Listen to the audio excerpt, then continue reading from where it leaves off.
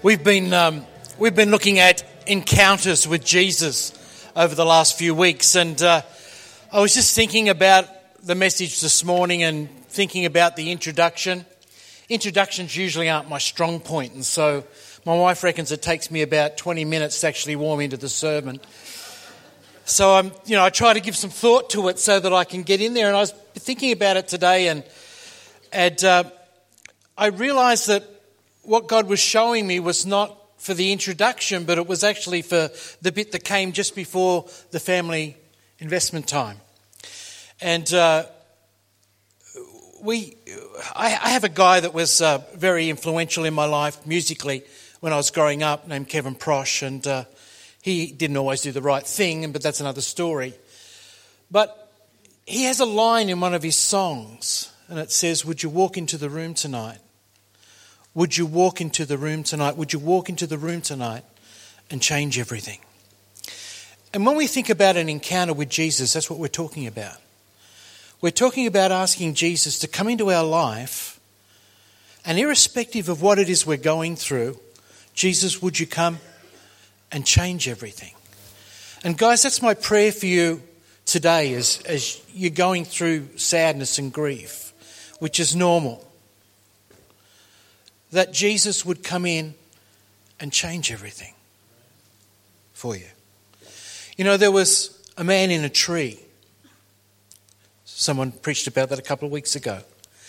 And Jesus walked past his tree and changed everything. There was a woman in the village in the middle of a crowd. Jesus walked past as she touched the hem of his garment and changed everything. There was a man who couldn't walk and his life was hopeless. Jesus was in a house. He was lowered down through the roof and it changed everything. And I want to talk about another encounter this morning about changing everything. And I've just got a poem that I'm going to read out. It says, "Anticipation filled the air like the fragrance of the summer rain that watered the ambition that was stirring in my heart. To circumvent the rising of the ones who were perverting traditions that I cherished. So I pledged to do my part upon the road down to Damascus. Emboldened by permissions that was handed by the elders of the people to hunt down those who followed the sect they called the Way, it was a holy calling. I convinced myself while riding, I would find them, I would take them. I promised God that day upon the road down to Damascus. Brilliant was the light that shone from heaven as a blend of love and power, unfelt yet so familiar, knocked me from the horse I rode. My companion standing gobsmacked at the force that had unseated me and sent me dazed and falling quite undone upon the road down to Damascus. Apprehended, I lay there for what seemed like an eternity, space and time suspended like a thief caught in a snare. I found myself the captive of the voice that asked from heaven, 'Why are you persecuting me?' as I lay prostrate there upon the road down to Damascus.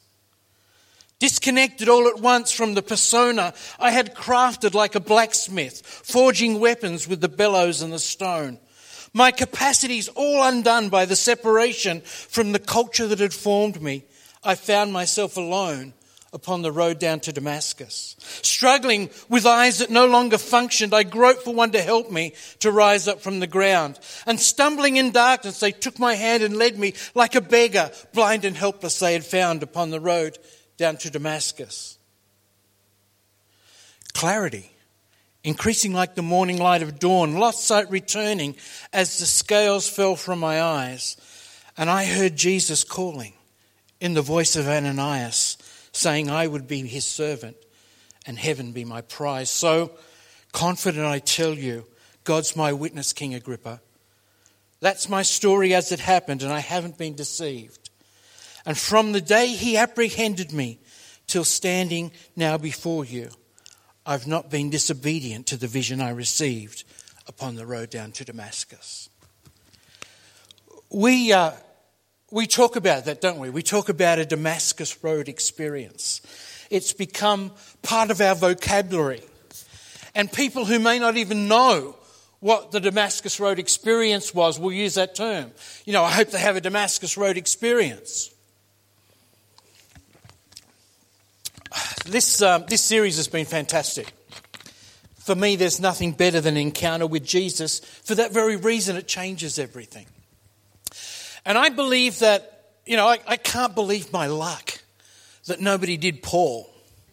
It's like they're telling me all these things and I'm going, someone's going to do Paul. You watch, somebody's going to do Paul. And I got to the end and nobody was doing Paul. And I went, yes! For I believe there is not an encounter with Jesus and another human that has impacted the world like that day on the road down to Damascus. Just the things that happened, the things that he did. I've got to get back to my notes because as it is my want, everything that in my life ends up a 6-week series. And if I don't look at these notes, we could be here a while. Listen to this. The magnitude of the moment is measured by the legacy that it leaves. The magnitude of the moment is measured by the legacy that it leaves. I want you to think about this moment when Paul meets Jesus on the Damascus Road. It completely revolutionized his life. And we'll look at that in a minute. It was responsible almost individually for the growth of the church in the first century. I think it would be difficult to argue that it was not the pivotal point. It was not the turning point for the church. In fact, it says after Paul had been converted and had made his way back to Jerusalem and then had to get out of Jerusalem because the Jews tried to kill him, it says that the church experienced a season of peace and incredible growth. It's like that moment was a turning point in history. But even greater than that, you and I are the result of that day. Because Paul said to Timothy, the things that you've heard from me in the presence of many witnesses, entrust to faithful men who will be able to teach others also. You and I are at the end of that chain. Because from that day, the words of Jesus have been entrusted to faithful men who entrusted it to faithful men and women who entrusted it, and then one day somebody entrusted it to us. And it changed our life. Yeah? And so from that day we've been entrusting it to others. The magnitude of the moment is measured by the legacy it leaves. What an incredible legacy we have. So today I want to look at what the encounter of Jesus with Paul we can learn something from the encounter, but also what difference encounters can make in our lives. So we're going to turn to Acts chapter 9. We're going to read it. The incredible thing is this story appears 3 times in the Bible, not once in a gospel. 3 times this story is recounted. Acts 22, Acts 26, and also in Acts 9. So we ready to go? Okay, we're going to throw it up there. I've got it on a piece of paper because I'm going to read faster than the screen man can press the button up there. Meanwhile, Saul was uttering threats with every breath and was eager to kill the Lord's followers. So he went to the high priest and he requested letters addressed to the synagogues in Damascus, asking for their cooperation in the arrest of the followers of the way he found there. He wanted to bring them, both men and women, back to Jerusalem in chains. As he was approaching Damascus on his mission, a light from heaven suddenly shone down around him. He fell to the ground and heard a voice saying, "Saul, Saul, why are you persecuting me?" I want to stop there for a second and I want to remind you back to the last time I preached about Peter. Remember? Peter, Peter, Satan has desired to sift you. Martha, Martha, you're worried about so many things. And here we find that same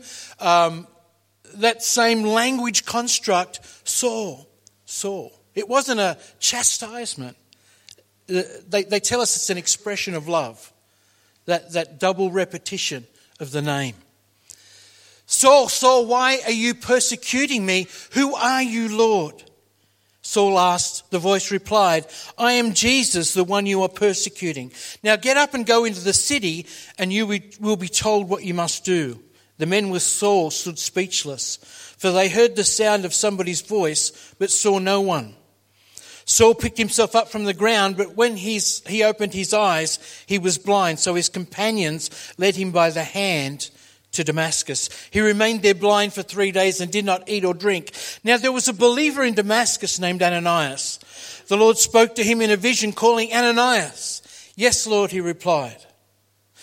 Imagine if he said no. See, all along the way in our journey, there's people who had an encounter with Jesus and acted obediently, and it changed our lives. And this is true about Ananias.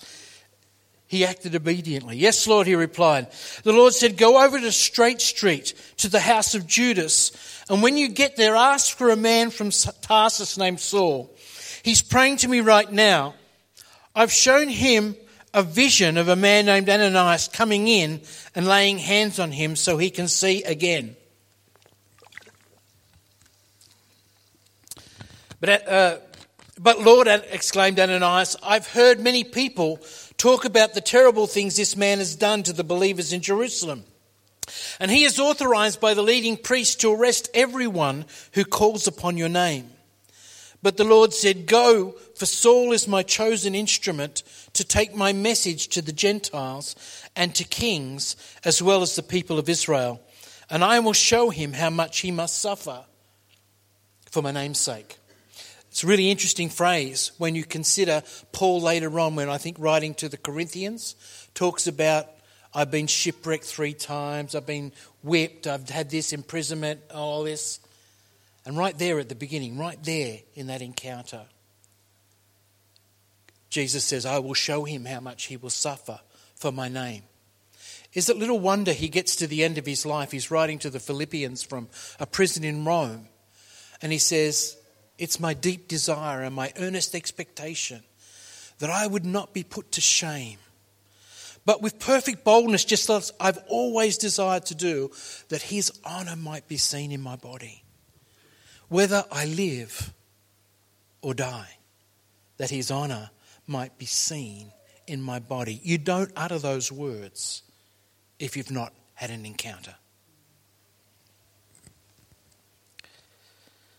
So Ananias went and found Saul, and he laid hands on him, and he said, Brother Saul, the Lord Jesus, who appeared to you on the road, has sent me that you might regain your sight and be filled with the Holy Spirit.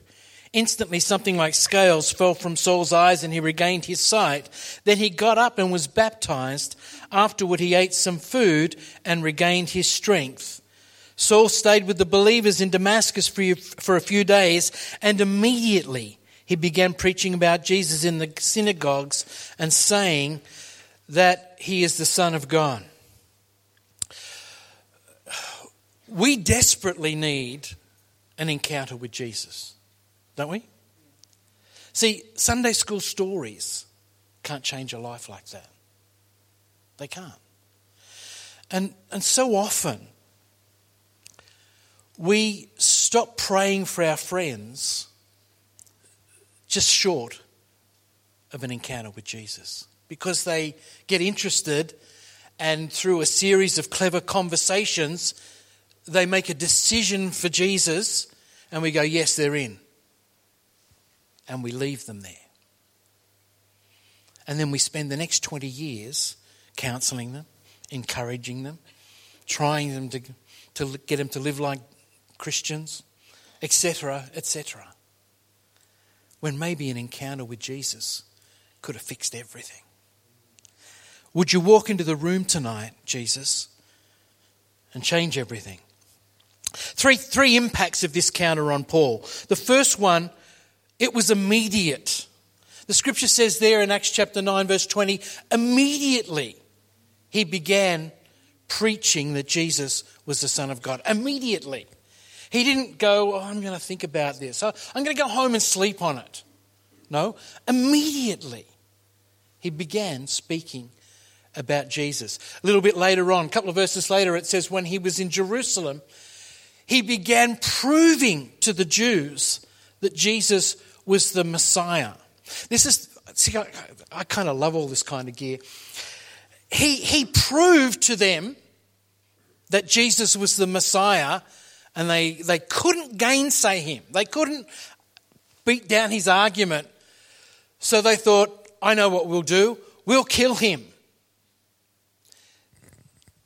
Sort of note point there.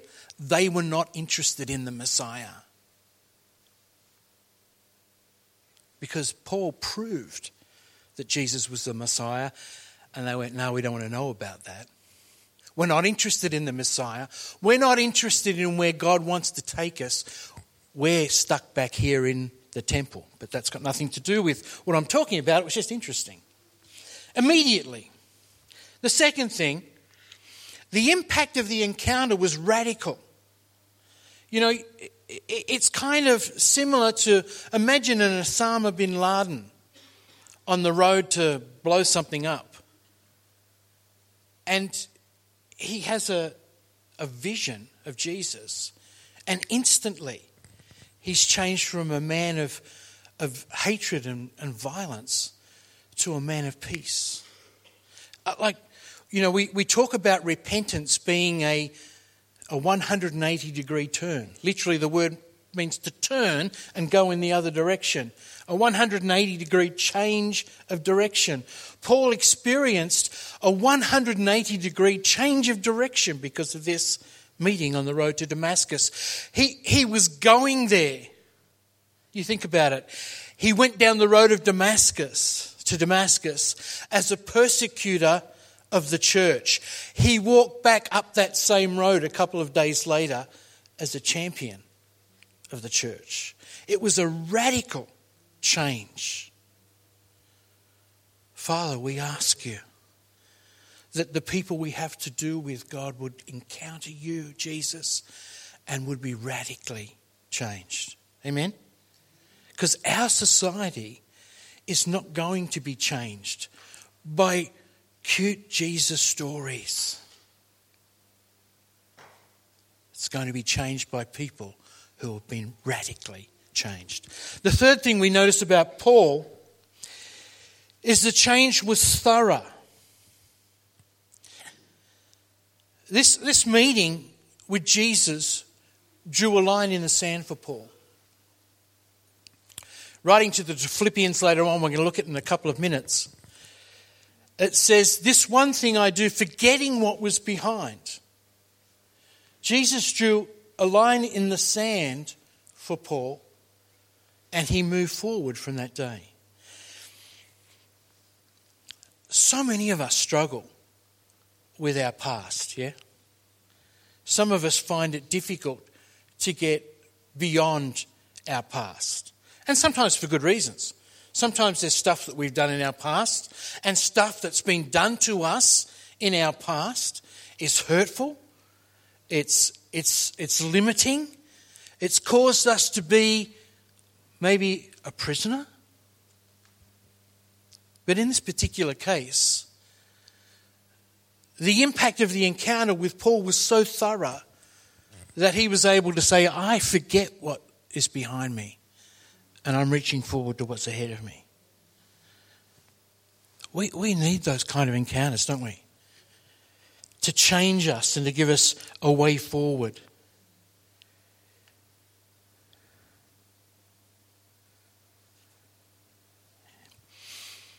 It's amazing to think that this guy who was a Pharisee,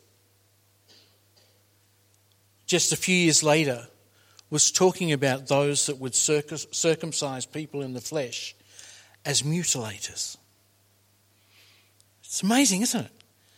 He just completely, and you read what he has to say about the Gentiles. He completely turned his back on the traditions. In fact, there's some writers that say that Paul, during the time he went away into Arabia,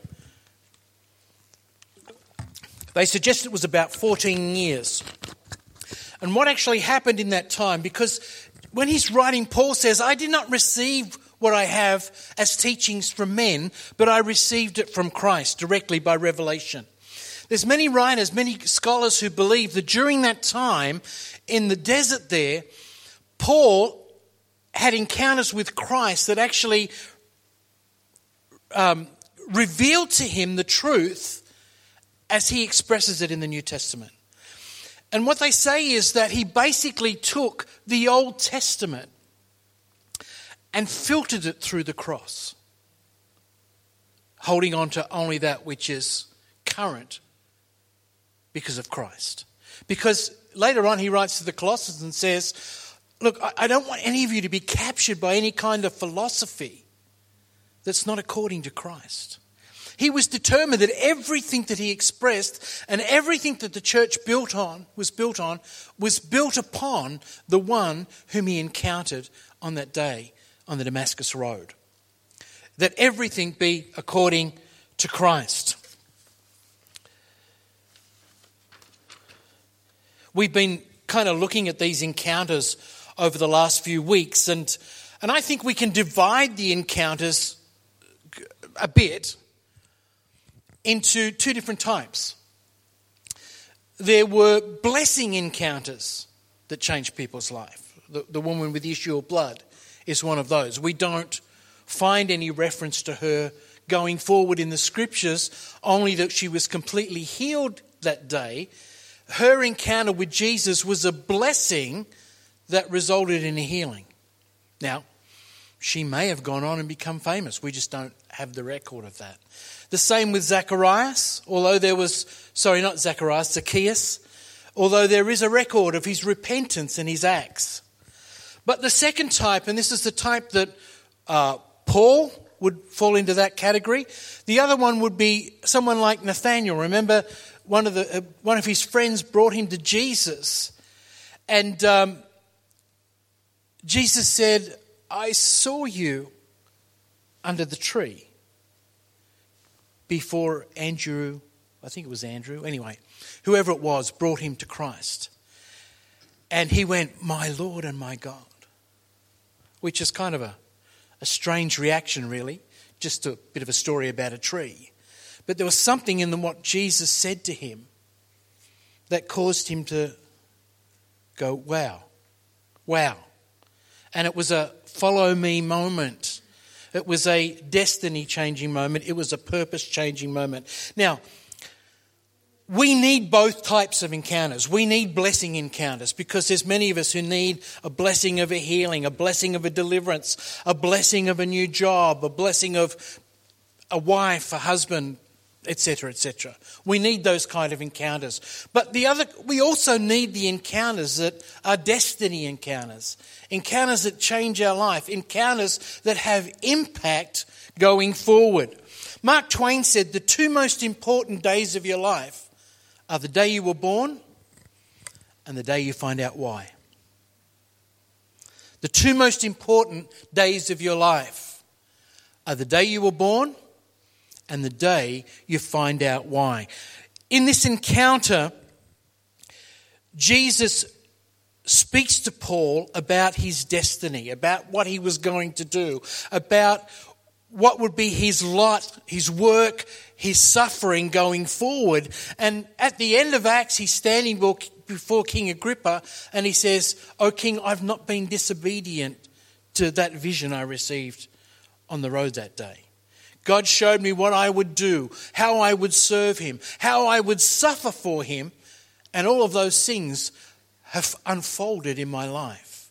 And I've not been disobedient to him."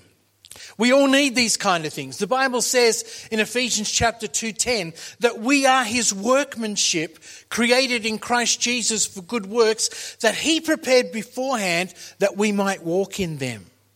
God has a plan for us. He's got a purpose for us. Philippians, I think it's chapter 2. Where are we? And 2 Timothy 1:9. I'll do it in order. That Jesus has called us with a holy calling. He saved us and called us with a holy calling. Philippians 2:13 says that God is at work within us to will and to work for his own good pleasure.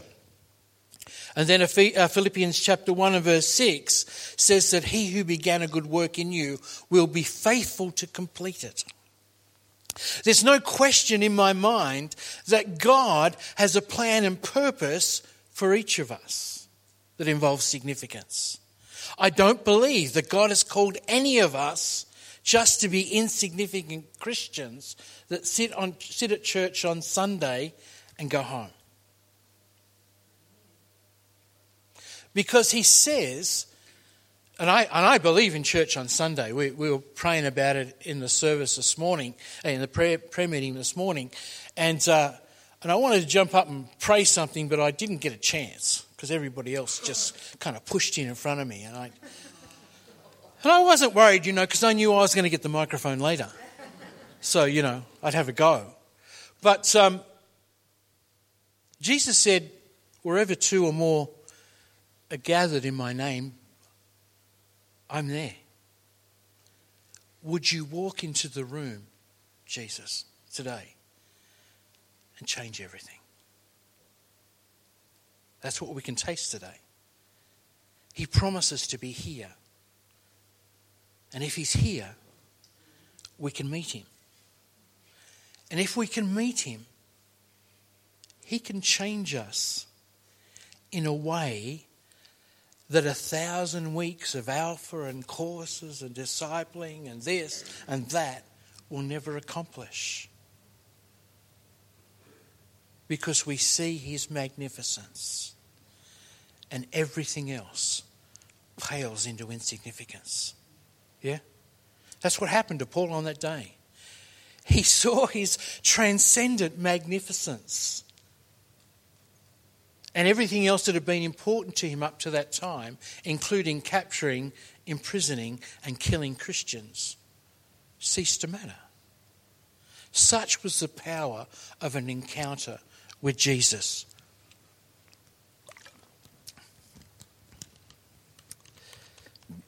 Okay, Philippians chapter 3. I think we're there already, are we? No? Yes? What?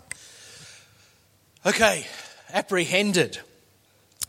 We're about to embark on a study for about 2 seconds of my favourite Greek word in the Bible. And it's the word katalambano. Anybody who knows me and has spent the hours between about 6:30 and 8:30 in my presence would know that I'm a cop show freak. I love it when the good guys capture the bad guys. One of my favourite shows is NCIS LA, but I can never work out they never get to question anybody because they just shoot them. But I love it when the good guy captures the bad guy. This is exactly what that Greek word means. It means to seize or to lay hold of. Paul was riding along the Damascus road on his horse, minding his own business, fomenting his plans in his heart, and Jesus broke through and apprehended him, captured him against his will. That's what he says. He says, not that I've already attained it or I'm already perfected, but I press on that I may lay hold of.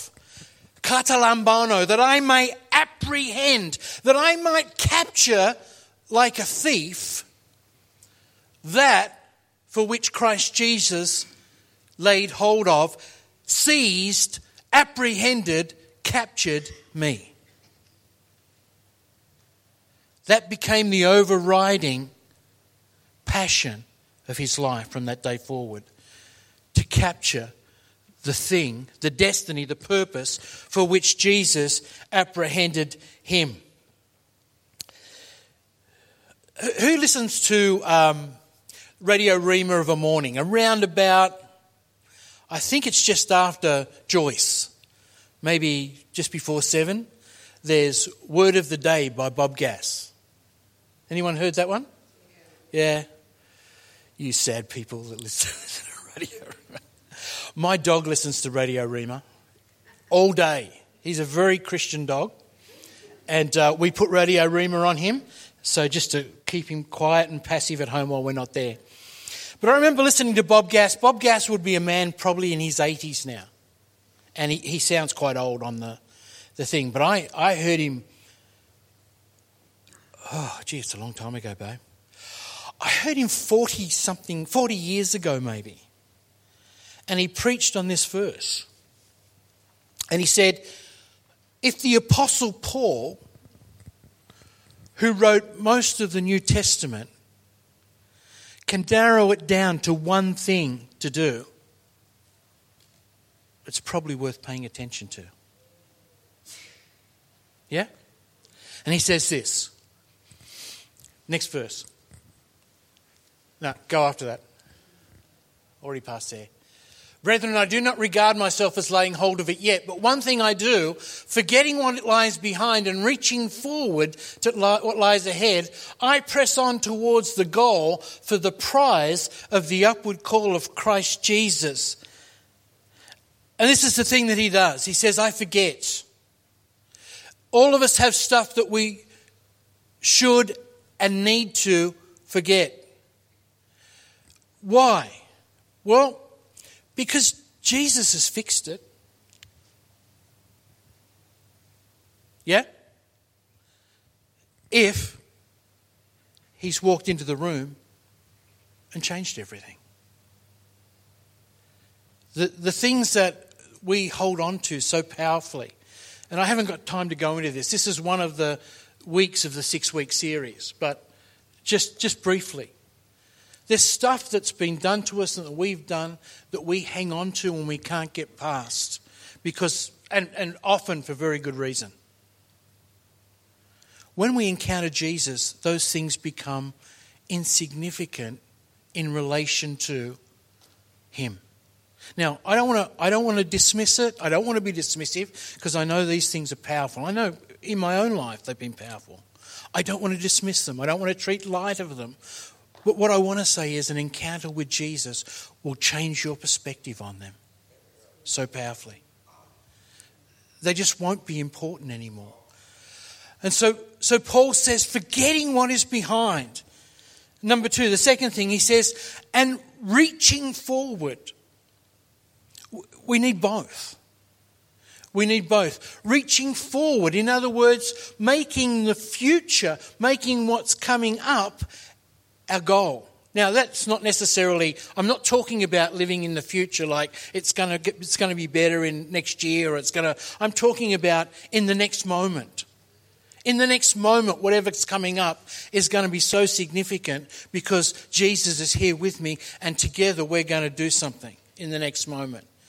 And all of us who have experienced Jesus do stuff in and through us know that in a moment, Jesus can do some amazing things through a word, through a prayer, through a touch. He can come and do something incredible in somebody else's life through us that we had no anticipation was going to happen. I remember when we were in Bible school, one of the guys came to college that night and his hand was like that. And he said, I don't know what I've done, but I can't move my hand. It's stuck in a permanent cramp. And so we all just gathered around him. We had no anticipation. We didn't know this was going to happen. But here he was and his hand was like that. And anybody that's written notes in Bible school will know, because that was back in the old days when we didn't have iPads and stuff. We had to write it with a thing called paper and a pen. Fancy that. But everybody will know that that is not the best position for your hand to take copious amounts of Bible college notes. So we stood around and prayed for him, and as we prayed for him, his hand just opened up instantaneously. Now, I'd like to say that my days have been dotted with a plethora of experiences like that, but the fact that I'm pulling one out from about 42 years ago would be an indication that maybe not. However, it serves as a testimony to me that the next moment I don't know what can happen because Jesus walks into the room. It could be a moment that changes the world. It could be a moment that changes your life. Reaching forward to what lies ahead. And then lastly, he says, I press. I press. I don't believe that pressing is a physical action there. I don't believe he was doing push-ups or bench presses or other kind of presses. I think what it was is that's an attitude that he developed in his life. I'm pressing into the next moment where Jesus does something amazing. I'm straining for it. I'm moving toward it. I'm pressing in my life. I want to ask you this morning, and my mouth is so dry that I get to the place where I can't say my words anymore, so I need to take a drink of this water. That's better. Tongue no longer stuck to the top of my mouth. I want to ask you this morning, are you pressing? Have you stopped pressing? Were you once pressing and you've shrunk back from the press? I want to encourage you this morning. Don't shrink back.